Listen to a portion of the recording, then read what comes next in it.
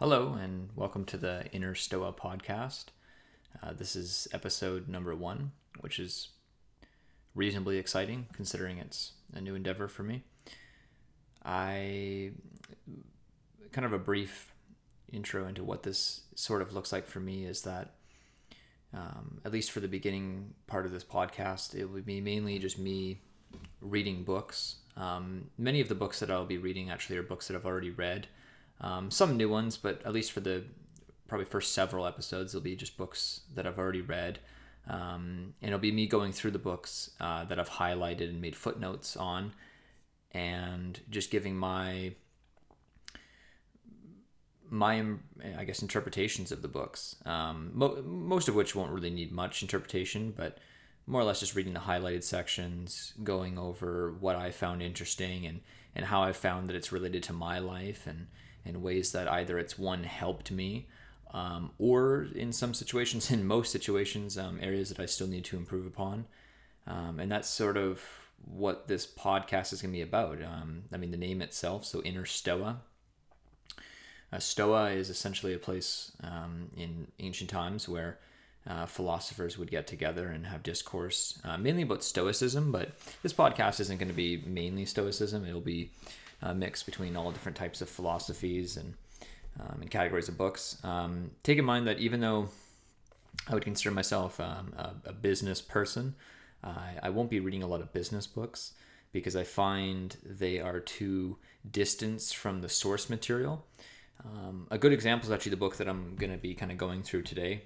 Not right now, but in a couple minutes here. It's called The Art of War by Sun Tzu. You've probably heard of it, mainly because it's one of the most, other than the Bible, it's probably one of the more higher selling books ever. Maybe Musashi or maybe Joseph Campbell's books. But either way, one of the top selling books ever. And in this, some of the passages I read out of The Art of War, some of the highlighted sections, like just to give you a taste, like one of the lines in the book will go something like this, where it goes, this is me paraphrasing, although I probably should have just had this outright highlighted already, but either way, the line goes something like, take care of internal affairs before waging war on the external ones. And this is a military book for the most part, although me just saying that quote to you probably got the gist of you should deal with your own problems and then before criticizing others, or something like that, which is going to be in a lot of self-help books and as well as a lot of business books. And this is just one example of something that was written 2,000 years ago that's been repeated many, many times. I just find that the source material, so books that are much older. Now I'm sure there's probably literature even older than this that maybe Sun Tzu got a lot of his knowledge from, but we don't have those. So these are more or less the earliest source materials. Other books that I'd be going through, just to give you kind of a taste of other things, other books, so like Meditations by Marcus Aurelius, Seneca, and I won't be going through Epictetus, even though it's like one of the big 3 Stoic philosophers, but those are 2 other books. Some pop culture books like Give and Take by Adam Grant. Be going through these books. And so then with the Inner Stoa, essentially, I believe that each of us has some sort of inner discourse with ourselves, and this discourse really is what drives our lives, and I think that by just educating yourself and being a student and constantly improving, that you might get somewhere. And that's what I'm trying to do, is through this podcast, I'm more or less doing it for myself. Plot twist. So I would, I'd like to kind of approach this as a student and learn in front of a microphone. Essentially, it's a way of holding myself accountable to actually diving deeper into these books. One thing so I've read a couple hundred books at this point, and I've really dedicated myself to at least the reading of the books. Understanding them is a whole nother ballgame. Obviously, I'm still very young, so there's that part of it. Maybe I just don't have quite the development yet and maturity to fully understand some of these concepts, but I'll at least be trying to, live, essentially. But I also would like to join you guys in this, in the sense that I hope that I can, maybe through some of my interpretations or, some of my, because I mean, a lot of this will be my first times really saying a lot of the things I say on the microphone out loud. Even, despite me, like, I mean, this is The Art of War, for example. That's the book I'm going to go through today. I've read this book probably about 12 times. And the copy that I have, actually, interesting enough, is not only The Art of War, but it's also The Art of War with commentary from some of the Chinese philosophers and generals of after Sun Tzu had died. I think some are even from when he was alive. So essentially, I mean, I've read this book 24 times because it's 2 copies in one. Both copies being the same material, just one with commentary. So I mean, despite me reading this book this many times, it's not like let's put it this way, it's not common for me to exactly chat up a conversation about The Art of War. And if I do, it certainly won't be with the book in front of me with the footnotes. So this will be a first experience for myself as well, to kind of explore my brain a little bit. Either way, I hope it's somewhat entertaining, potentially meditative. Hopefully you learn something from it. Hopefully I learned something from it. And yeah, I hope that we can at least have conversations going forward. I'm not sure if anyone will listen to this other than maybe my girlfriend. Certainly my mother won't. But yeah, here we go. So the Art of War by Sun Tzu. So the chapter 1 is called Laying Plans. And the first thing that I've highlighted is this. It's line number 2, by the way. So if you pick up actually I should say the edition I got. I'll put it in the description of the podcast. I guess that's what people do. To the exact edition I have, it's the one by World Cloud Classics.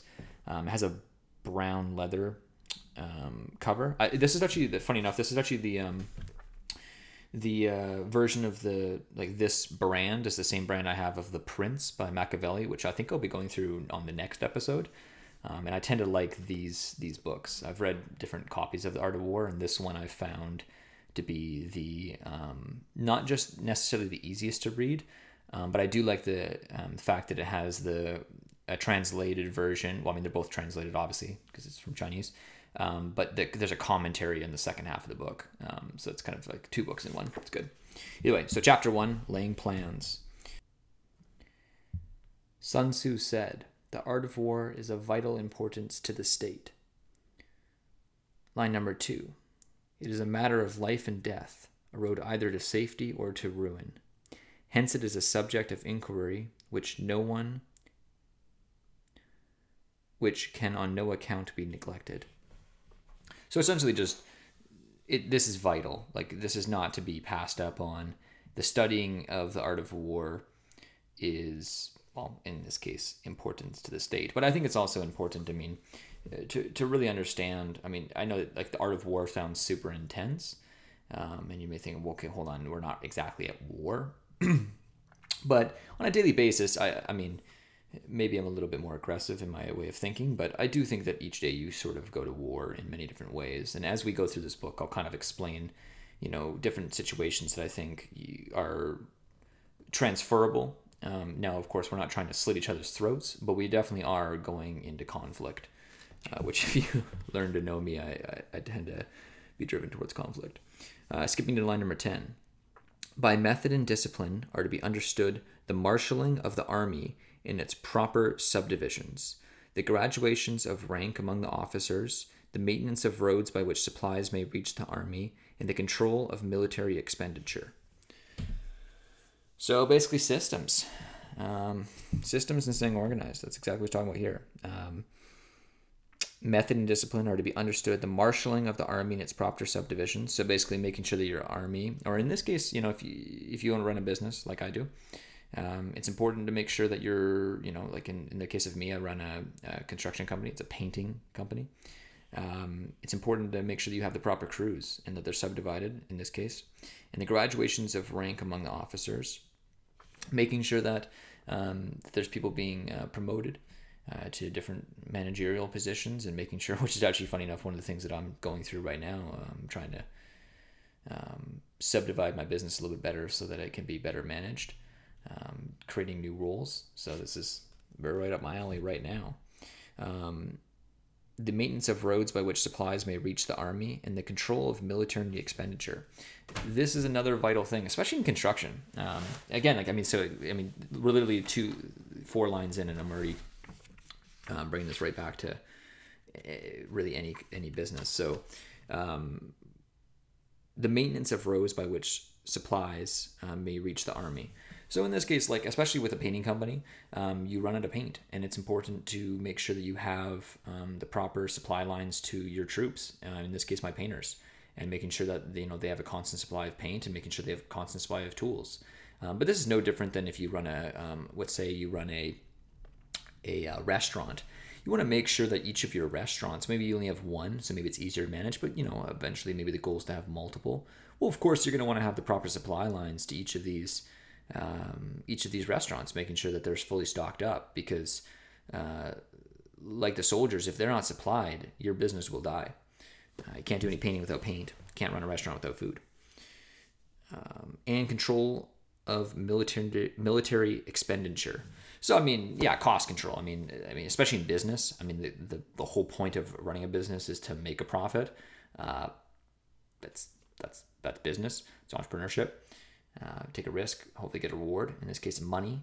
So, you got to control the expenditures. But even in your own personal house, you can imagine controlling expenditures of just household supplies and things like that. Your business is the business of your household.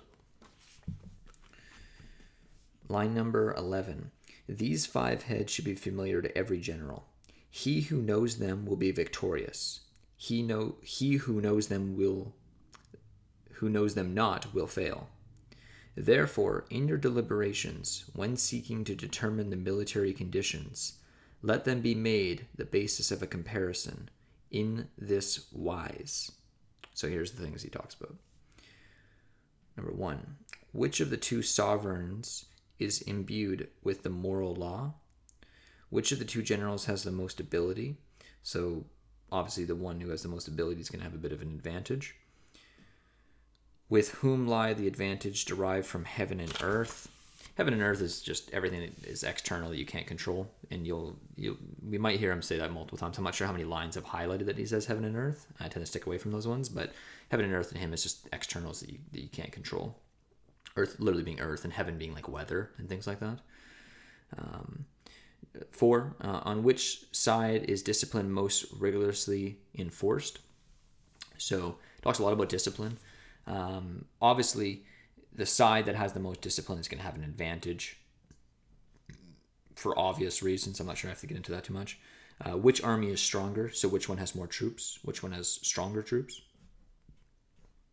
On which side are officers and men more highly trained? So this is extremely vital in business. Obviously, for painting, having highly trained painters is going to be more advantageous than not.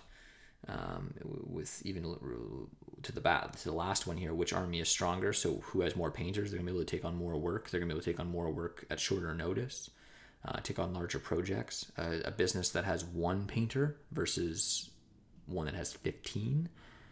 Clearly the one with 15 is going to be able to take on larger projects and get them completed faster, and have the ability to take on more work in a short period of time. Just complete more work as well. In which army is their greater constancy, both in reward and punishment?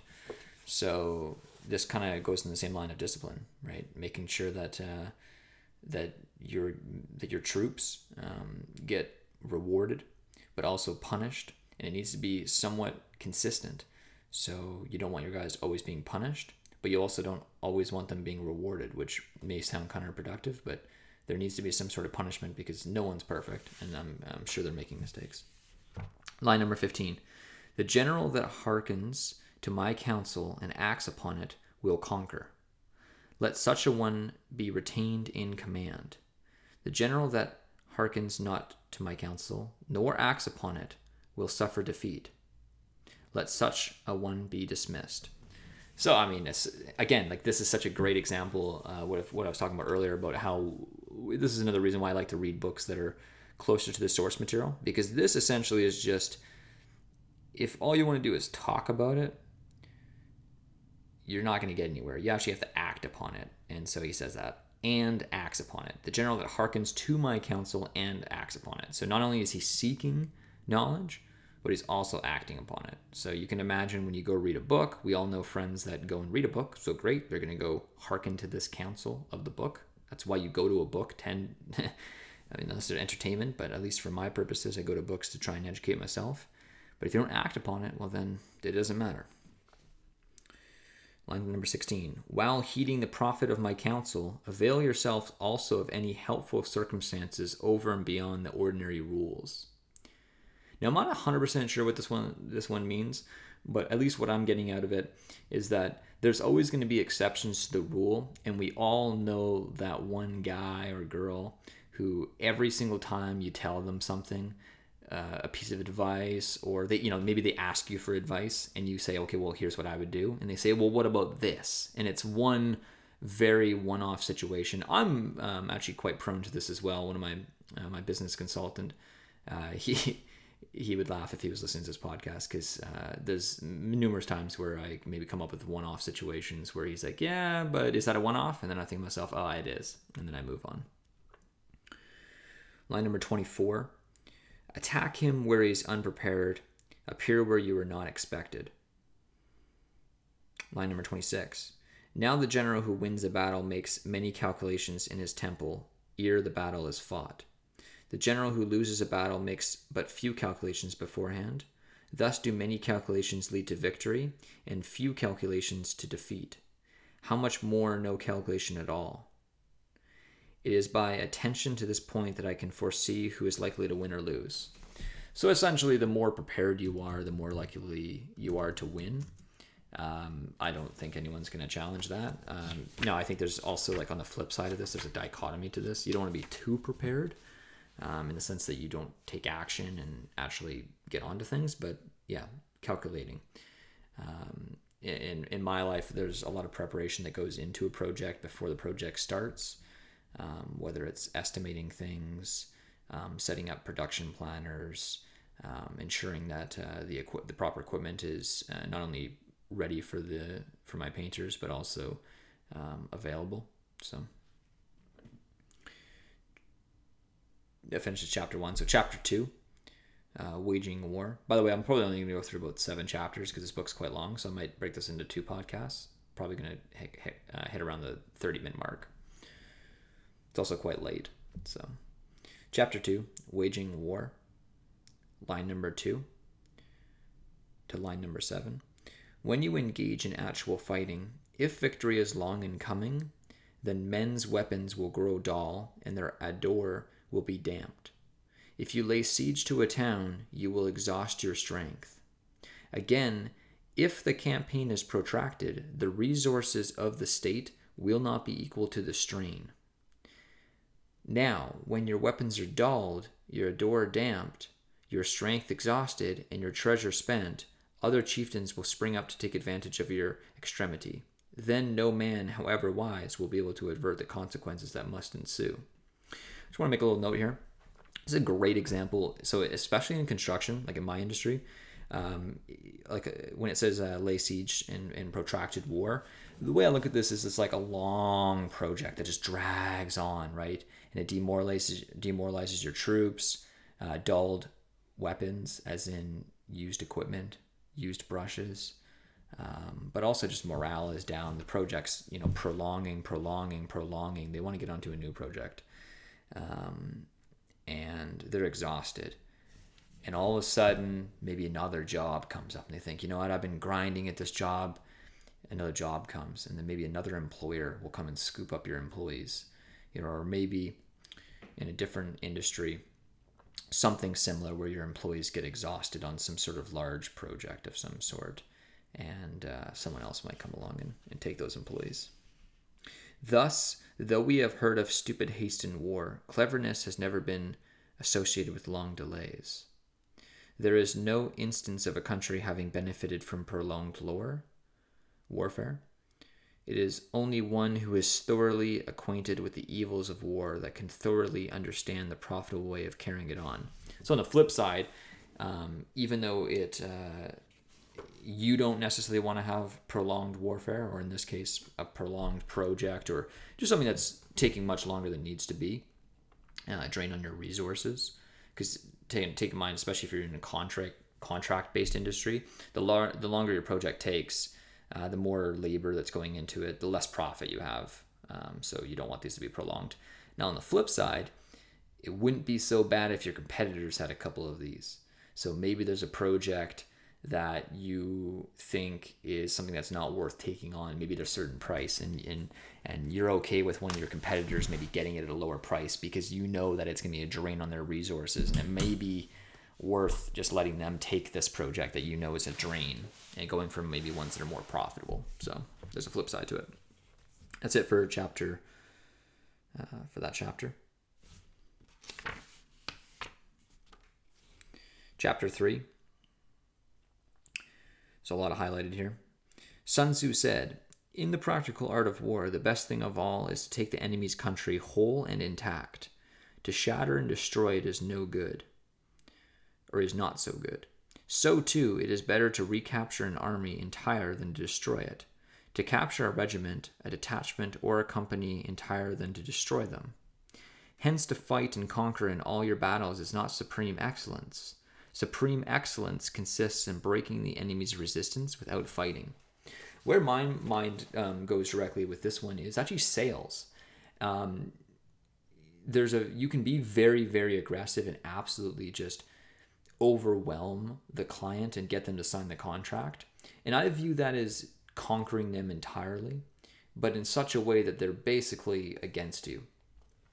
And the opposite is more of a comfort approach, which has actually been my go-to sort of style for sales. Not only do I find it just more or less natural for me, but for this exact reason here. So it says, "Hence, to fight and conquer in all your battles is not supreme excellence. Supreme excellence consists in breaking the enemy's resistance without fighting." And I view as a comfort approach in sales that you're not fighting with the client, you're working with them, versus the hard sell, which I used to do when I was a lot younger, when I was a little bit more inexperienced in sales. I used to just fight every single one. Every sales call was a battle. I would go to war with that client. And I would get some. I mean, I did reasonably well, but I've done a lot better now that I've decided to not fight with my clients, but rather work with them. And so that's where my mind goes with that one. Line number 4. "The rule is not to besiege walled cities if it can possibly be avoided. The preparation of mantles or mantlets, movable shelters, and various implements of war will take up 3 whole months, and the piling up of mounds over against the walls will take 3 months more. The general, unable to control his irritation, will launch his men to assault like swarming ants, with the result that 1/3 of his men are slain, while the town still remains untaken. Such are the disastrous effects of a siege." I view this in multiple different ways. I mean, even just keeping with the sales analogy, a walled city may be a client that just isn't ready to book, and you can sit there and take up all the time you want, but it probably is just a waste of time and a drain of your resources. The most important of which would be time. This is time you could be spent doing other things in your business or other things in your life. Maybe the walled up would be talking to someone who just isn't interested in talking to you. They're just walled. Maybe this is in a dating thing, a dating scene. This might be the girl who's shielded up too much, and it's just not worth. She's a walled city, not worth besieging. The amount of effort and resources, how many dates you're gonna have to take her on for her to open up. You might just go find someone who is more receptive to dating at that time. Therefore, the skillful leader subdues the enemy's troops without any fighting. He captures their cities without laying siege to them. He overthrows their kingdom without lengthy operations in the field. With his forces intact, he will dispute the mastery of the empire, and thus, without losing a man, his triumph will be complete. This is the method of attacking by stratagem. So basically just being more strategic, just realizing that you can be a lot more concise with your words, and being more precise with how you do things. More effective. I shouldn't say more effective, but reasonably more effective. Okay, that's it for that chapter. Chapter 4. I don't have much here, but a little bit. So chapter 4, line 14. The skillful fighter puts himself into a position which makes defeat impossible and does not miss the moment for defeating the enemy. This reminds me of, I think it was Renzo Gracie that said, I think it was one of the Gracies, at least in Brazilian Jiu-Jitsu, that said that if you play such a defensive game such that you can't lose, all you can do is win.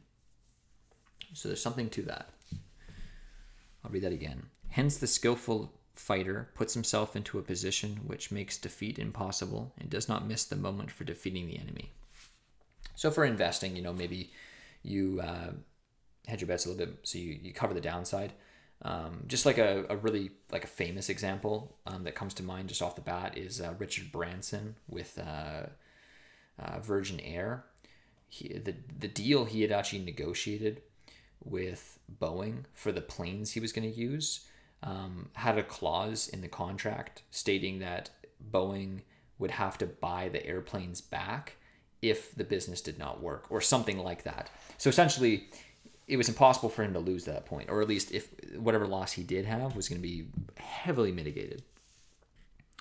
Line number 15. Thus it is that in war, the victorious strategist only seeks battle after the victory has been won, whereas he who is destined to defeat first fights and afterwards looks for victory. I laugh because I don't obey this piece of advice very often. Many times I dive headfirst into things without being very strategic and afterwards look for victory. So for example, this would be like tracking your profit during a job. Sometimes I won't do this. And afterwards you look and you're like, oh, I made no money on that job. How could that be? Because you didn't set yourself up, or I didn't set myself up to, first of all, not lose any money and not necessarily tracking it throughout the job. And afterwards I looked, did I win? Did I make money? And I didn't. And so then you're disappointed. Whereas you could have just, from the very start, set yourself up for the victory. Or at the very least, not losing. The consummate leader cultivates the moral law and strictly adheres to the method and discipline. Thus it is in his power to control success. So basically just that. That's it for chapter 4. Chapter 5, energy. It's one of my favorite chapters in this book. Sun Tzu said, "The control of a large force is the same principle as the control of a few men. It is merely a question of dividing up their numbers." Systems. So if you are able to systemize one crew to be self-sufficient, then you can do that for as many crews as possible. Another way I like to look at this is actually real estate investing. And I actually have a buddy who runs a reasonably successful real estate company out of Victoria. And remember, he asked me one time, he said, "John, if you owned a house and it paid you $100 a month, how many of those homes would you want to own?" And of course the answer was as many as possible. And so it's similar to this in the sense that if you have a profitable army, so each legion or whatever is self-sufficient, you'll take as many men as possible, which he actually goes into a little bit later in the book. Line number 2. Fighting with a large army under your command is no wise different from fighting with a small one. It is merely a question of instituting signals and signs. So systems. Line number 5. In all fighting, the direct method may be used for joining battle, but indirect methods will be needed in order to secure victory. Indirect tactics, efficiently applied, are inexhaustible as heaven and earth, unending as the flow of rivers and streams. Like the sun and moon, they end, but to begin anew. Like the 4 seasons, they pass away to return once more. There are not more than 5 musical notes, yet the combinations of these 5 give rise to more melodies than can ever be heard. There are not more than 5 primary colors: blue, yellow, red, white, and black. Yet in combination they produce more hues than can ever be seen. There are not more than 5 cardinal tastes: sour, salt, sweet, bitter. Yet combinations of them yield more flavors than can ever be tasted. In battle, there are not more than 2 methods of attack: the direct and indirect. Yet these 2 in combination give rise to an endless series of maneuvers. So like where I go with this is conversations with people, again, sales, or anything, but let's just go with sales. There's an endless amount of variations you can have within a sales call. One of my clients actually the other day had mentioned to me that some of his least favorite salesmen to deal with are ones that read a script, and they want a very specific way of doing things. It has to be 1, 2, 3, 4, 5, 6, 7, 8, 9, 10. The whole checklist. Versus and so that's whether those are indirect, each checkpoint. It's a predetermined sales pitch, versus someone realizing that throughout the flow of the conversation, and you can kind of go through somewhat of a script, but some points in the conversation you might be a little bit more direct with the client. You might actually ask for that close right away. Sometimes you might be a little bit more subtle. You might be a little bit more indirect. You might dance around something a little bit. Just to see how they, probe a little bit, ask a couple questions, indirectly working to something, right? You're trying to probe information from them, right?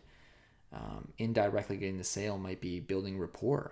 You could argue it's direct, but, asking their son and having a 30-minute conversation about how great they are at hockey, pretty sneaky, indirect, but you're building rapport.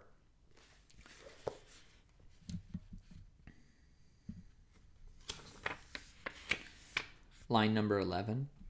The direct and indirect lead onto each other in turn. It is like moving in a circle. You never come to an end. Who can exhaust the possibilities of their combination? So essentially what I just was saying about how it just keeps going. There's a million different versions of it.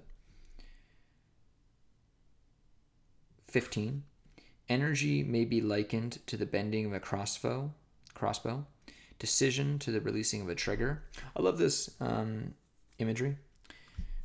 That's why I highlighted that line. I just love that. The tension of the crossbow. You can imagine a crossbow wound up. And as soon as you make that decision, trigger. I also think there might be something to be said about making a decision quickly and making it as trivial as possible. Just getting it over with.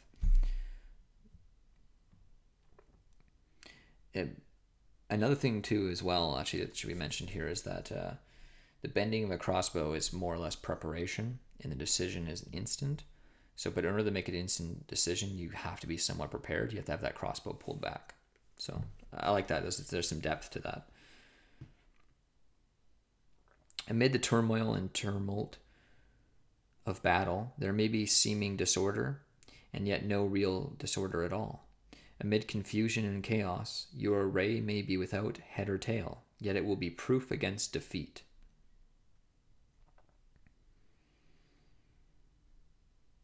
Simulated disorder postulates perfect discipline. Simulated fear postulates courage. Simulated weakness postulates strength. Hiding order beneath the cloak of disorder is simply a question of subdivision. Concealing courage under a show of timidity presupposes a fund of latent energy. Masking strength with weakness is to be effected by tactical dispositions. So I don't remember why I actually highlighted this section, but it sounded pretty good. Simulated disorder. So you can imagine, when I used to play basketball in high school, we used to, our coach would say, train like you play, right? And so sometimes it's okay to maybe run things a little bit more chaotic as long as it's simulated. It's not real chaos. That way, when the real chaos comes, you'll be prepared. That's what I get from that. Line number 21. The clever combatant looks to the effect of combined energy and does not require too much from individuals. Hence his ability to pick out the right men and utilize combined energy. This is one of my favorite lines of the entire book. So there's a couple different arguments here, especially in, directly related to business. So as much as it may not sound like the most positive thing to say, but realistically, as a business owner, you want to have your business in such a way that it requires the lowest skill necessary. Now, that doesn't mean low skill. I mean, if you're a law firm, you still want, lawyers are highly skilled people, but you don't necessarily want to only operate. I mean, there's boutique businesses, but in order to scale a business, you want to operate the lowest skill required. Like fast food restaurants are a great example of this. They require virtually nothing from their employees other than just standing in a place and operating a machine. In a business like mine, in painting, I run a very specific type of painting business, but you would want the lowest skill possible in order to paint people's homes. You don't want to rely on only having the most skilled version of what's available. Obviously, it's going to be harder to find. So in a military context, you don't necessarily want to run your army in such a way that you can only win if you have the absolute best warriors in the land. Because what if you can't afford them? What if they don't happen to exist in your country? You want to be able to build your army or your company in such a way that, well, again, it requires the lowest skill labor. So in combined energy, I love, because, again, this brings back to the earlier point. Was it this chapter? So the control of a large force is the same principle as the control of a few men. So likewise, if you have proper systems and you have the largest army possible, or in this case, the largest company possible, the most employees, you'll be able to combine their energy a lot more efficiently than if you weren't.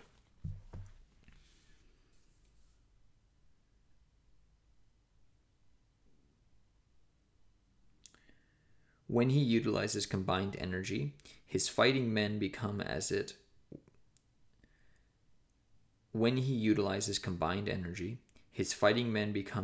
were like onto rolling logs or stones, for it is the nature of a log or stone to remain motionless on the level ground, and to move when on a slope, if four-cornered, to come to a standstill, but if round-shaped, to go rolling down. Thus, the energy developed by good fighting men is as the momentum of a round stone rolled down a mountain thousands of feet in height. So much on the subject of energy. Love, love, love this line. Honest people gravitate to telling the truth. I forget where I read this, but it makes sense. So probably some sort of Stoic philosophy. I think it was Marcus Aurelius. It's that people gravitate to nature, to their nature. So sheep, or cows, they eat grass. So that's in their nature. They're going to gravitate to eating grass. They're not going to randomly start eating other things. If they do, it's an exception. But for the most part, cows are just going to eat grass. Honest people will gravitate towards telling the truth. So if you put the right people, if you understand the nature of each person that works for you, because as humans, we have nature, we have tendencies, but as individuals, we also have tendencies. And so if you put the right people in the right places, like, for example, if you know that one of your employees is, quote unquote, a little Machiavellian, well, maybe he's not the worst person to have in a sales role. Maybe he's going to get some better sales than the one person who tends to be timid, right? They're going to be a little bit more shy. I mean, this is kind of common sense, but it definitely goes to be said that by setting up the right shapes in the right spots, they'll do just fine. And in this case, momentum, right? So what do people gravitate towards? They'll gravitate towards their nature.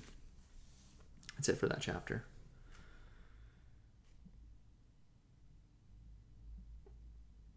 I think I'll go one more chapter.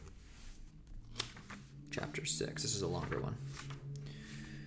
Sun Tzu said, "Whoever is first in the field and awaits the coming of the enemy will be fresh for the fight. Whoever is second in the field and has to hasten to battle will arrive exhausted. Therefore, the clever combatant imposes his will on the enemy, but does not allow the enemy's will to be imposed on him.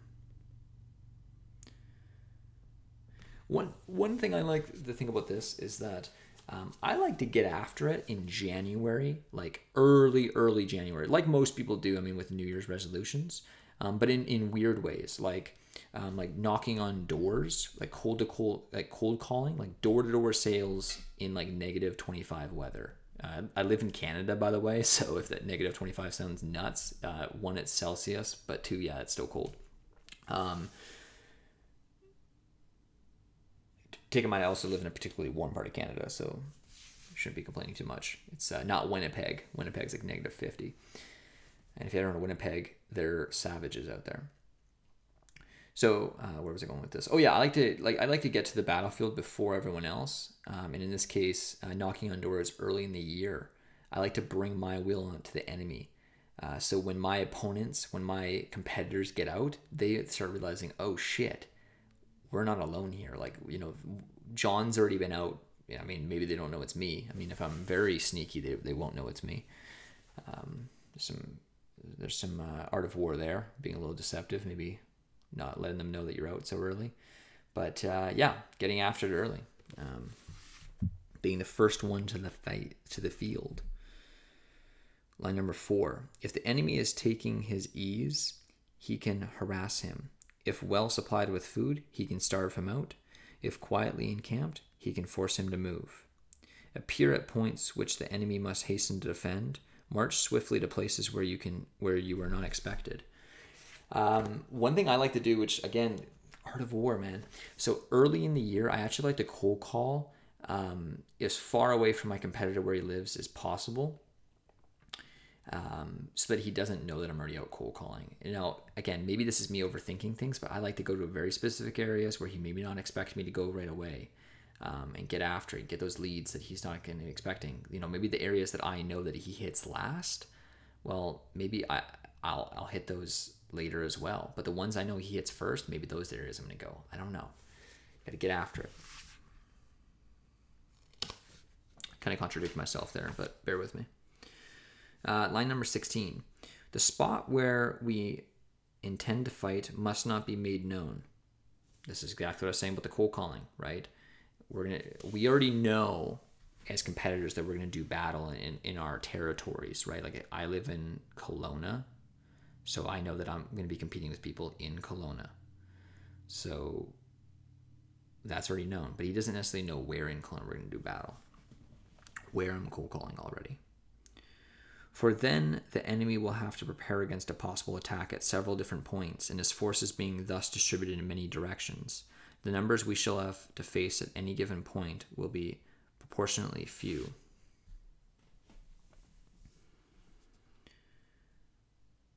Carefully compare, this is line number 24, carefully compare the opposing army with your own, so that you may know where strength is superabundant and where it is deficient.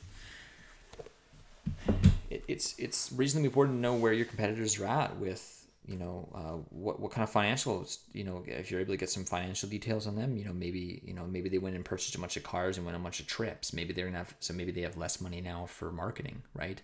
So, if I see one of my competitors going out buying a bunch of cars and stupid shit, I see him as, okay, he's going to probably be broke. What do broke people do? They do cheaper forms of marketing. So door knocking. So he's going to be doing more door knocking. Okay, well, I gotta get after more door knocking before he does. If I know he had a really good year, and I'm hearing people tell me, oh, he's going to come back. Maybe a friend of his is going to inform me, oh yeah, no man, he's going to put a bunch of money into this type of marketing. Well, okay, he's going to be doing direct mail marketing this year. Got to be careful of that. So it's good to know where he's going to be strong, right? Maybe he doesn't have a lot of cold callers this year. Maybe he doesn't have enough people knocking on doors. Well, that's good to know. Line number 24. Carefully compare the opposing... Oh, no, I just read that. Line number 25. In making tactical dispositions, the highest pitch you can attain is to conceal them. Conceal your dispositions, and you'll be safe from the prying of the subtlest spies, from the machinations of the wisest brains. Be careful who you talk to. Maybe that friend also knows your competitor, and maybe they're secretly telling them all this different stuff, and maybe not even out of malicious intent. I've had many conversations with people who, know some of my competitors, and they've given me potentially great information that's worth knowing. This guy's going on vacation for next week. Great. That's worth knowing. It's a week to build a gain. Or the handy one nowadays, to be honest, you don't even need spies. If social media, if you're not following, I know people get all like hokey pokey about this, focus on yourself. But realistically, it's nice knowing when your competitors are on vacation, because you should grind extra hard on those weeks. The weeks that you see them posting pictures on them on the beach in Mexico in the middle of the preseason, it's like, get after it. That's when I'm going to be grinding. Okay.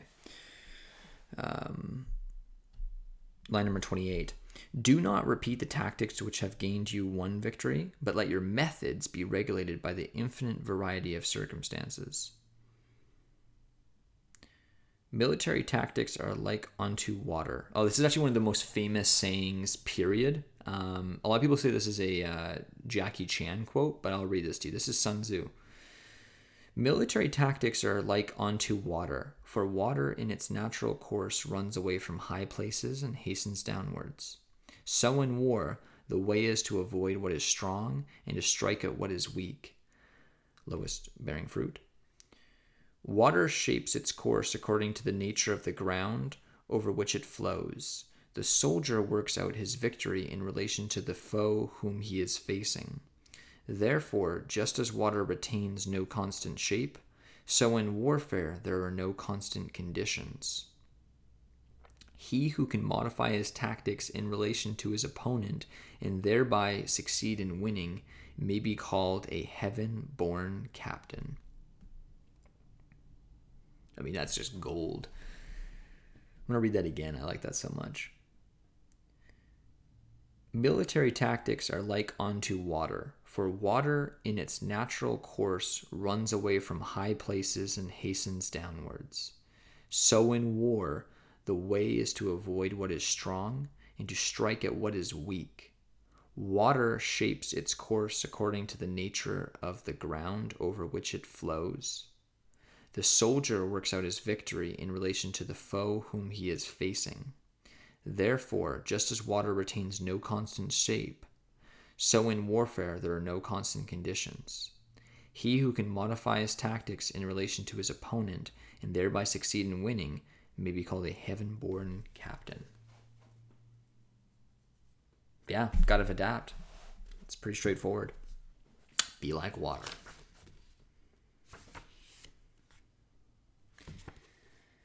Either way, I mean, that's it for today. That's kind of a general taste of what this podcast is going to be like. Not all the books are necessarily going to be as dense as this, although some are a little bit more dense. Let me know what you guys think. See if there's something you guys like. If there's some changes that I can make to improve this. Considering this is my first episode of this podcast and my first attempt at podcasting, I imagine there's a lot to improve, and I'd love to get feedback from you guys. Let me know. I've enjoyed doing this. These are things that I do in my own free time anyhow, so it's nice to finally get these ideas out and potentially improve my understanding of these books by saying my thoughts out loud. I'm not necessarily, I'm definitely not an expert on any of the things that I'm reading. Despite me maybe have read some of these books numerous times, every time I come back to them, I always get a little bit more out of it. And every time I read them, I develop my ideas of the books a little bit further. And I feel like by doing this podcast with you guys and putting myself in the student position rather than the expert role, I'll be able to learn more. And I'm looking forward to it. I'm looking forward to see where this podcast goes. And yeah, thank you for listening this far if you have. I mean, I'm looking at the time here and we're about to hit 50 minutes. So good stuff. Thank you so much. And I hope you have a wonderful day.